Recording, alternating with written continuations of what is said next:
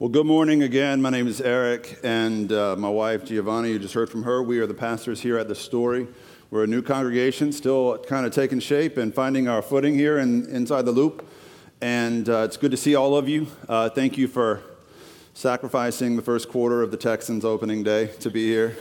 I know that means a lot to Jesus, who, took the cross for you, but more or less the same. Thank y'all for being here. We're starting a new series today called God Loves Science, and there's so many more things I want y'all to know that are coming. I just don't want to spend a lot of time on them, so be sure you read through the bulletin that you were given today. Got a big deal coming up having to do with science. John Lennox is coming to talk at Rice University. We have a simulcast here, the live simulcast on a Monday night. During this series, it's Lennox is a professor at Oxford University, mathematics professor, and the talk is about Has Science Buried God? So it fits in perfectly with what we're going to be talking about for the next 6 Sundays. So I hope that you can be here for that. We've also, again, got a full house. So I got to say this, 9:30 service is coming later this fall. The first preview service for the 9:30 is like a month away. October the 11th, we're going to have a preview service for the 9:30 hour, and that service will be really cool. And if it works better for you and your family, then I hope you'll be a part of that. So today does start our new series, God Loves Christians. God Loves Christians. God loves. Can we edit that? No. Dang it. God loves science, and Christians should too. Do you ever feel like what you're about to say could lose you some friends? You ever feel like that? That's how I'm feeling today. I feel like this is one of those issues that is so near to people's hearts, some people's hearts, that we can easily get offended. I got a feeling that some of the things I'm going to say to you over the next 6 weeks or so are going to be somewhat shocking, somewhat offensive. We're not always going to agree on these issues, and I'm sure there are people on either extreme with whom I'm going to disagree, or you're going to disagree with me over the next 6 weeks, and you'll probably feel compelled to get up and walk out once in a while, or you'll get angry, or you'll have that email written to me by the time you come forward for communion. That's the nature of things now. That's just reality. That's how it works, especially within the Christian community. Christians get up in arms like nobody's business. Like, we get so upset as a people. We get so angry about issues A, B, and C that we're kind of known for that now, if you've noticed, and that's especially true on social media. How many of you are on any platform of social media regularly? If you are, y'all are all liars. All of you without your hands up. It's like 10% of you are on social media in this room. A bunch of monks or something, I don't know. The reality is that social media gives us a cover as Christians to act out even more and to be even more combative and condemning of those with whom we disagree on social media platforms. I mean, I love being a Christian, and I love being on social media. I do not love being a Christian on social media, because no matter what's happening, whenever someone brings up issues A, B, or C, anything related to women's rights, or anything related to, gay issues, or anything related to climate change or global warming, whatever you call it, anything political, anything science related, I know that Christian will always show up and represent all the rest of us. Do y'all know that Christian? Some of you are that Christian. Let's be honest. That Christian always comes to defend the faith, to contend for the gospel in the face of all of this, business on social media that they disagree with. Because, Almighty God created everything that is and is all-powerful and omnipotent and omnipresent and all this. But Almighty God, when an atheist says religion is the cause of all the world's problems, it hurts God's feelings, and he needs that Christian to go and stand up for him on Facebook and to defend him. That's how we often look at it, and so often the same is true with science-related issues. People get up in arms about them, and it gets nasty really quickly. It's almost like a script when that Christian gets involved on social media. It gets nasty. And people notice. People are watching you on social media. And Ricky Gervais is a very famous comedian and also an atheist, well-known atheist. This is what he said on Twitter. He said, "I've never been insulted by hateful Satanists for not believing in their devil, only by loving Christians for not believing in their God." Ricky Gervais has over 10 million Twitter followers. This tweet was retweeted over 4,000 times because it struck a nerve with people. We Christians have, in many circles, become known for being mean, for being combative, and Ricky Gervais names it here. This is all I'm saying. Facebook was invented in 2004. Reddit followed in 2005. And my research is unscientific here, but I think I can say with near certainty that there have been exactly 0 unbelievers who converted to Christianity because of some Facebook fight they had. I don't know, maybe it happens. Was anyone here like a really hardcore atheist until that Christian told you on Reddit that he didn't come from no monkey or whatever they say on Reddit? You know, like anybody here convert to Christianity because of a combative Christian you found online? No, it doesn't work that way, does it?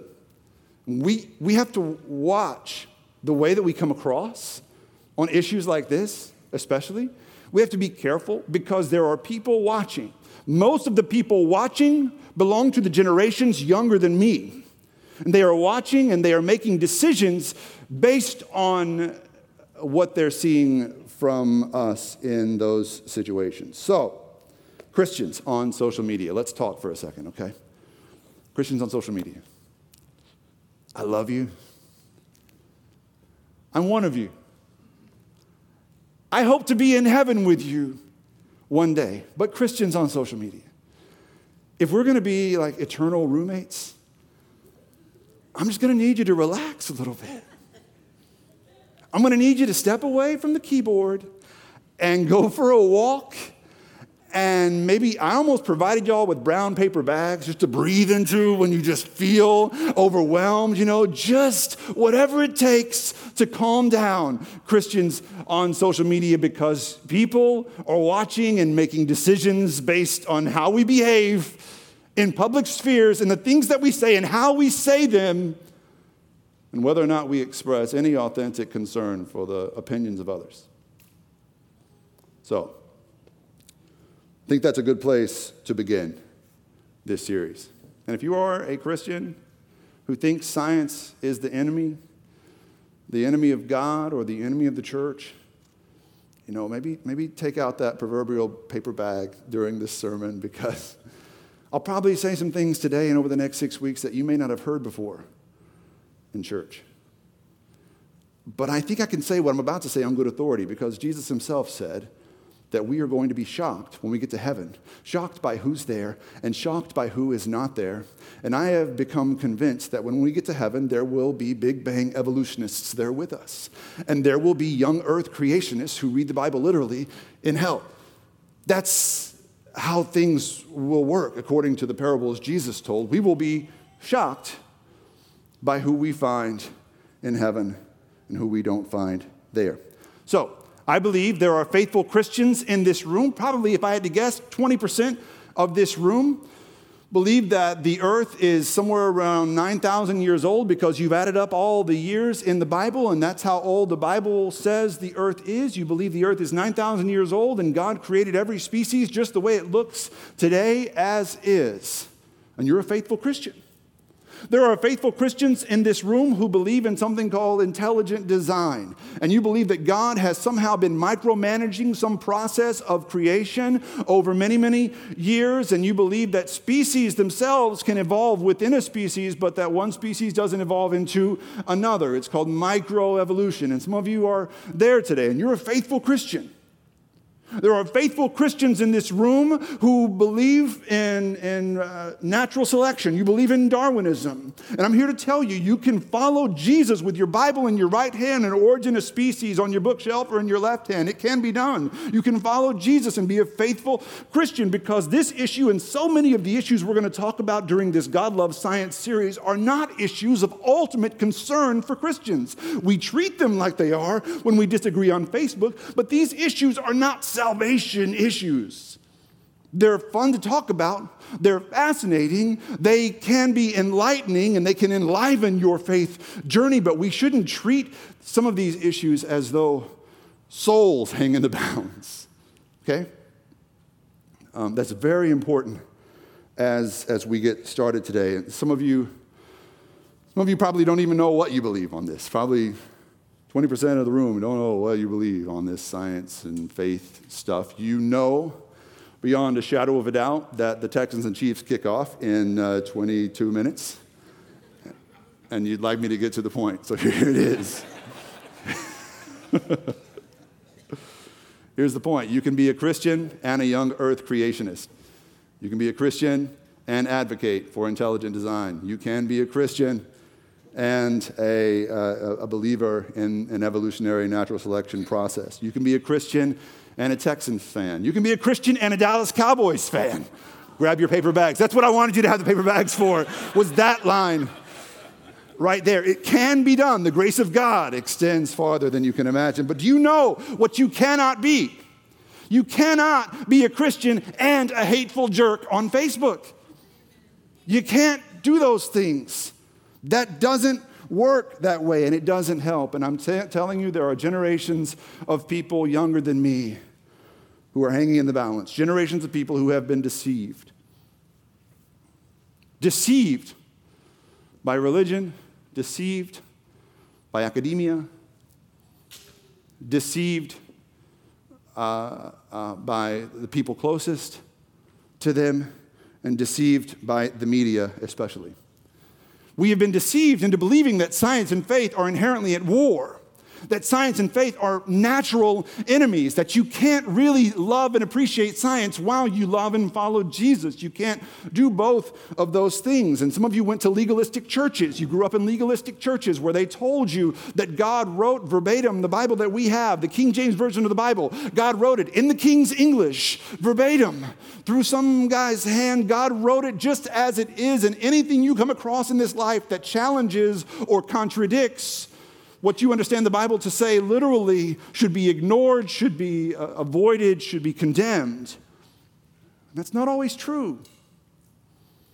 We've been deceived. Some of you have been deceived by academia.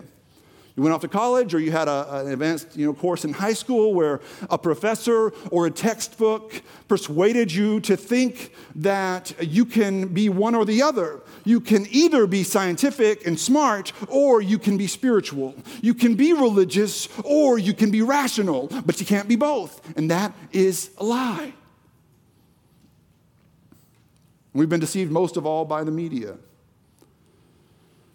because the media makes money on stories where there are antagonists and protagonists, where there's conflict. So the media has taken this issue and they've manufactured conflict. And CNN is hell-bent on portraying atheists as rational thinkers and Christians as backwoods bigots. And Fox News is just as hell-bent on proving every scientific discovery wrong and every Christian belief right. And they both deceive in their own way, in the way that they perpetuate the conflict. They perpetuate the illusion of war between science and faith.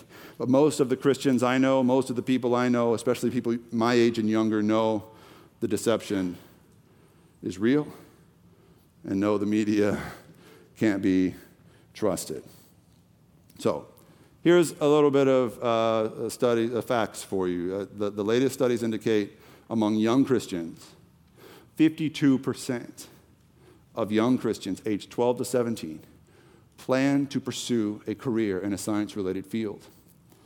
More than half, 52% of Christians aged 12 to 17 plan to pursue a career in a science-related field.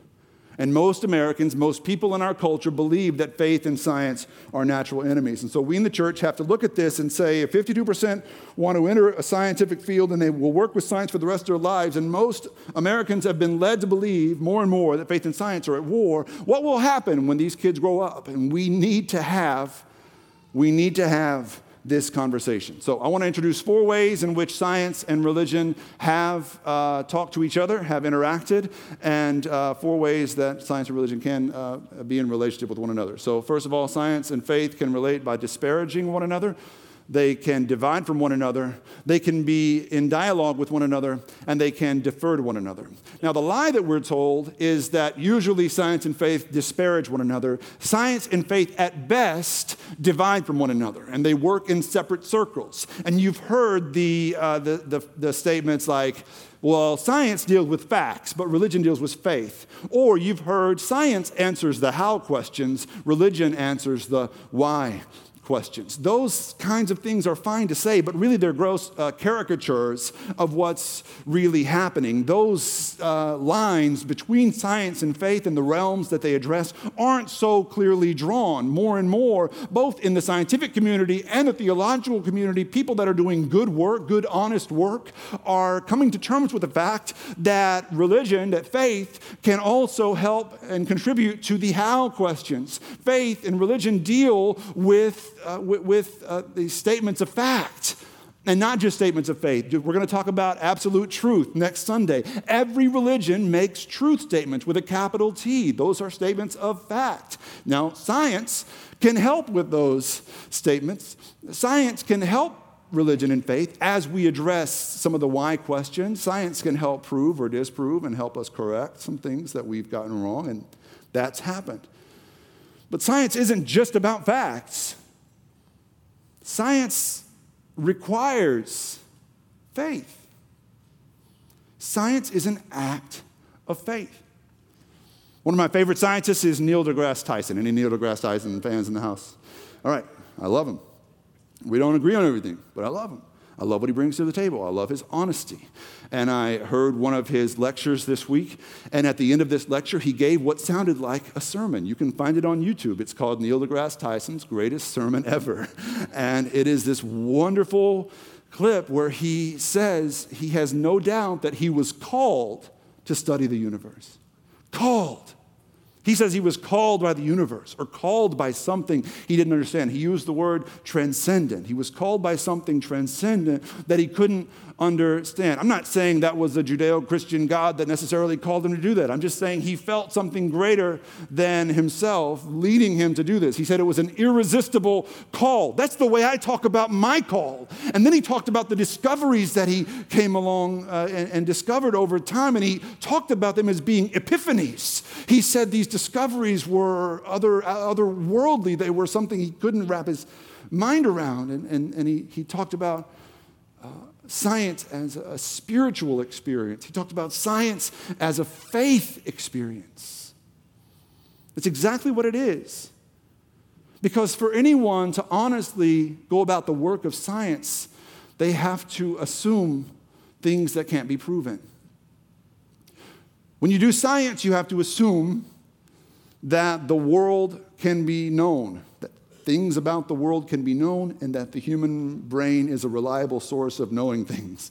You have to assume that these natural laws that are constant will stay constant. We don't know why they stay constant. We don't know, if they will remain constant. But you assume that when you go about the work of science. You assume these things that cannot be completely proven. You assume, most of all, that there are answers to the questions you're asking when you pursue them.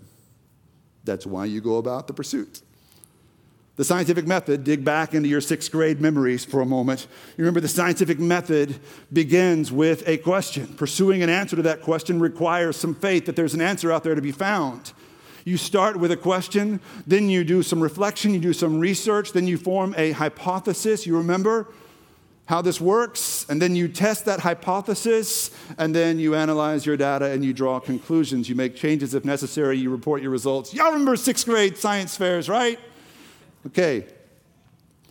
This method itself illustrates how the faith element within science works. And the reason why this feels so natural to us, when I look at this, it's so funny to me. This is how we go about creating sermon series at The Story Houston. We begin with a question. Y'all know that. We start every week with a question. This didn't even occur to me until this week. We start every week with a question. I research and reflect on that question. We construct a hypothesis. That's usually the title of the series, is our hypothesis. And every worship service, every small group, every prayer group, it is a testing ground. It is our laboratory for testing these things. And Christians have for years questioned, reflected, hypothesized, and tested, and made changes if necessary. For hundreds of years before we were doing formal science. People, not just of the Christian faith, but of all three monotheistic faiths. Jews and Muslims and Christians have for centuries gone about this business of really doing theological science. In the 5th century, St. Augustine said that theology is a passion of the mind. I think we have this impression that Christianity, the Christian faith, can seem anti-intellectual. It has not always been that way. That is a new phenomenon. And that's really a Western phenomenon. In the 1100s, St. Anselm of Canterbury said theology is faith seeking understanding. If I were to take this word out and just leave science, you could say the same thing. We are doing the same work. We are faithful people seeking understanding together. So now,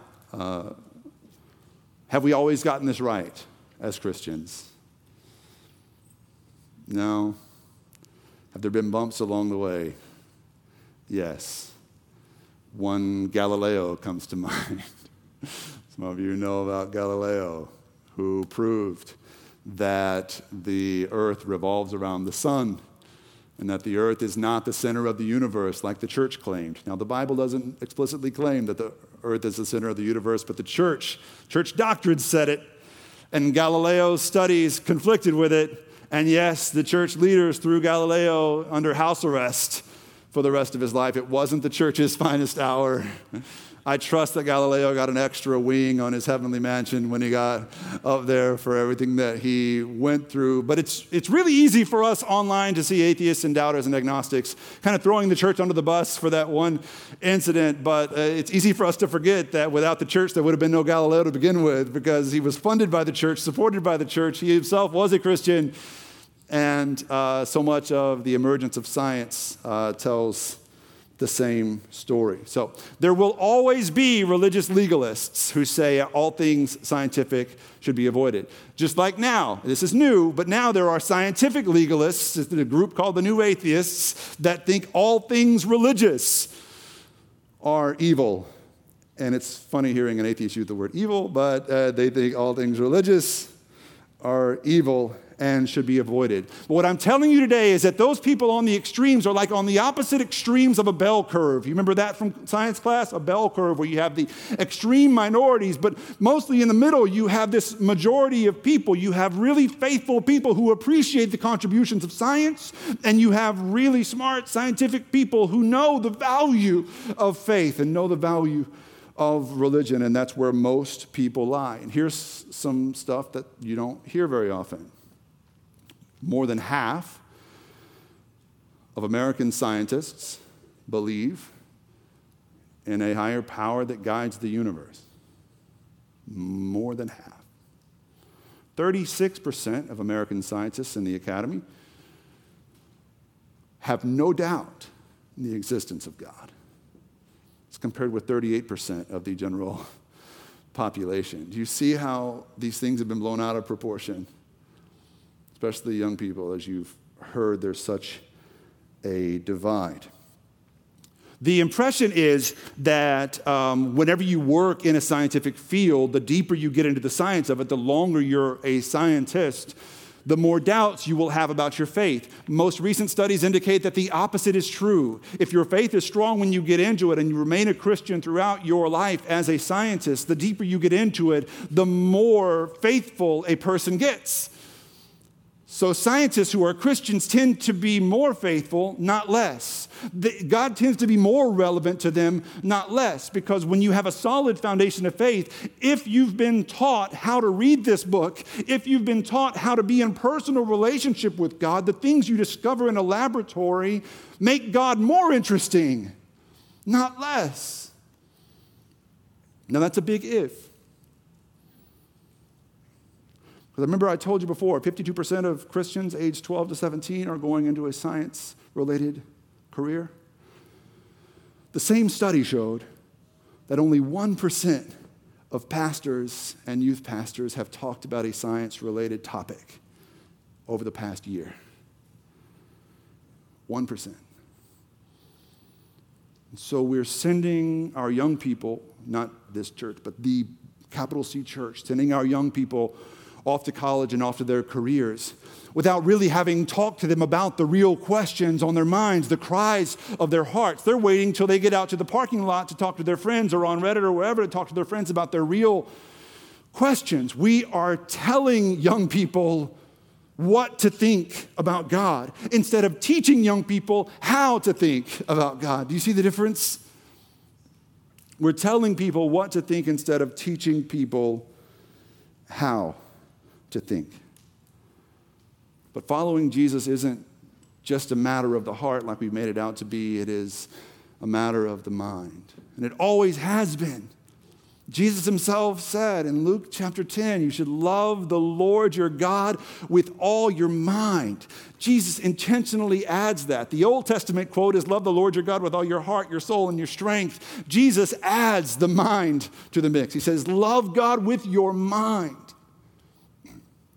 1,000 years before that, the psalmist wrote in Psalm 111, he said, great are the works of the Lord, studied by all who delight in them. Young people, the Lord wants you to study. Amen. Studied by all who delight in them. The Apostle Paul says a lot about loving God with your mind. Romans chapter 1, verse 20, Paul says that God can be known, God can be understood through the things that he has made. Throughout the Bible, we find evidence that God gave you your mind. God gave you the ability to think. God takes delight when we pursue understanding. Whenever I hear about a new scientific discovery, I picture God up in the heavens going, they really want to know. They really care enough about what I've made to pursue knowledge. And I picture him up there with Peter, like when we finally figure something out, God's like, they finally got it. Okay, there's like a pot in heaven. Like, who had September the 13th, 2015, and like Jesus wins every time, because he's Jesus. And I picture God delighting in those who study his works because he can be known through his works. This week, paleontologists found a new discovery. You heard about this? South Africa, in a cave. There's a new close genetic relative of ours. There he is. Everybody say, hey, cousin. I don't know if it's a guy or a girl. Can y'all tell? I'm just kidding. So there was all kinds of controversy about this. There always is, online. And CNN.com was like, is this the end for biblical creationism? And FoxNews.com was like, why do scientists hate Jesus? And I heard this a conversation in a coffee shop among Christians, and they were talking about why science can never be trusted, and that that who knows what these things are, and science has an agenda. You can't trust science. And then they shared Bible verses with each other using their iPhones.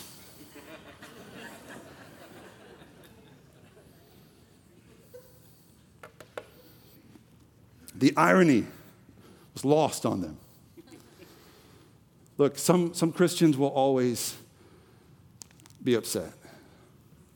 Some Christians will always be angry. I hope that I'm the kind of Christian who is always in a state of awe. Some Christians in the face of new discovery will say no, and some Christians in the face of new discovery will say whatever. I hope that we at the Story Houston are raising up a generation of young Christians who in the face of new discovery will learn to say, wow. Wow, God, my God. Wow. You see, when a young Christian goes off to college and their faith is rocked by some science class, our first reaction is to blame science. It's not science's fault. If you're going to blame somebody, don't blame science.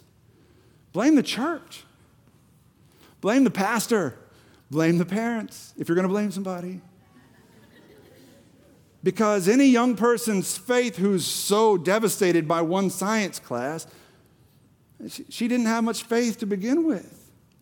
Because she was taught what to think about God instead of being taught how to think about God, how to be in love with God, how to trust God as the author of creation, as the author of her salvation, how to look at a new discovery in South Africa or wherever and say, Lord, my God, how did you do this? How to gaze into the stars of the night sky and feel so small and insignificant and so cared for and loved at the same time and just reflect in awe and say, my God. This is the kind of Christian, I hope, we will raise up. Because science is great. Young people, I want you to, when you're smart kids, and so many of you are going into science-related field, I want you to hear me tell you, science is great, but you and I both know that it alone cannot account for the whole of the human experience. It cannot account or do justice to everything we experience on the earth. Last week there was a picture floating around the internet of a little Syrian boy. A little boy who was 4 years old. He was washed up on the shore of the Mediterranean Sea, and he died as his family fled the horrors in Syria. And that one picture of that one little boy washed up on the Mediterranean Sea brought the whole world to its knees. And one picture of one little boy caused one nation after another to open up their borders to Syrian refugees. Did you see that happening? One picture of one little boy turned a whole issue around, made it possible for tens of thousands of people without a home to find a home in a new country. One little picture of one little boy brought me to my knees and made me cry like a baby. And I don't know why, and science can't tell me why I should love that boy like I love him. Because I love him. But he's not mine. He's not my flesh and blood. He's not my son. He's not my color. He's not my race. He's not my nationality. He's not my religion. But somehow I knew he was mine. And science can't tell me why. Science can't explain love to us. Science can't explain the way I and my wife look at our children. Science can't explain the way my wife looks at me. Science can't explain that kind of love and affection. Science can't explain why some random tones and rhythms put together turn into music that make us move and dance and make us feel and make us transcend. Science doesn't tell us those things. Science doesn't tell us why there's something rather than nothing in the universe. John Polkinghorne is a Cambridge University professor. He was the president of Queens College for a while. He said this.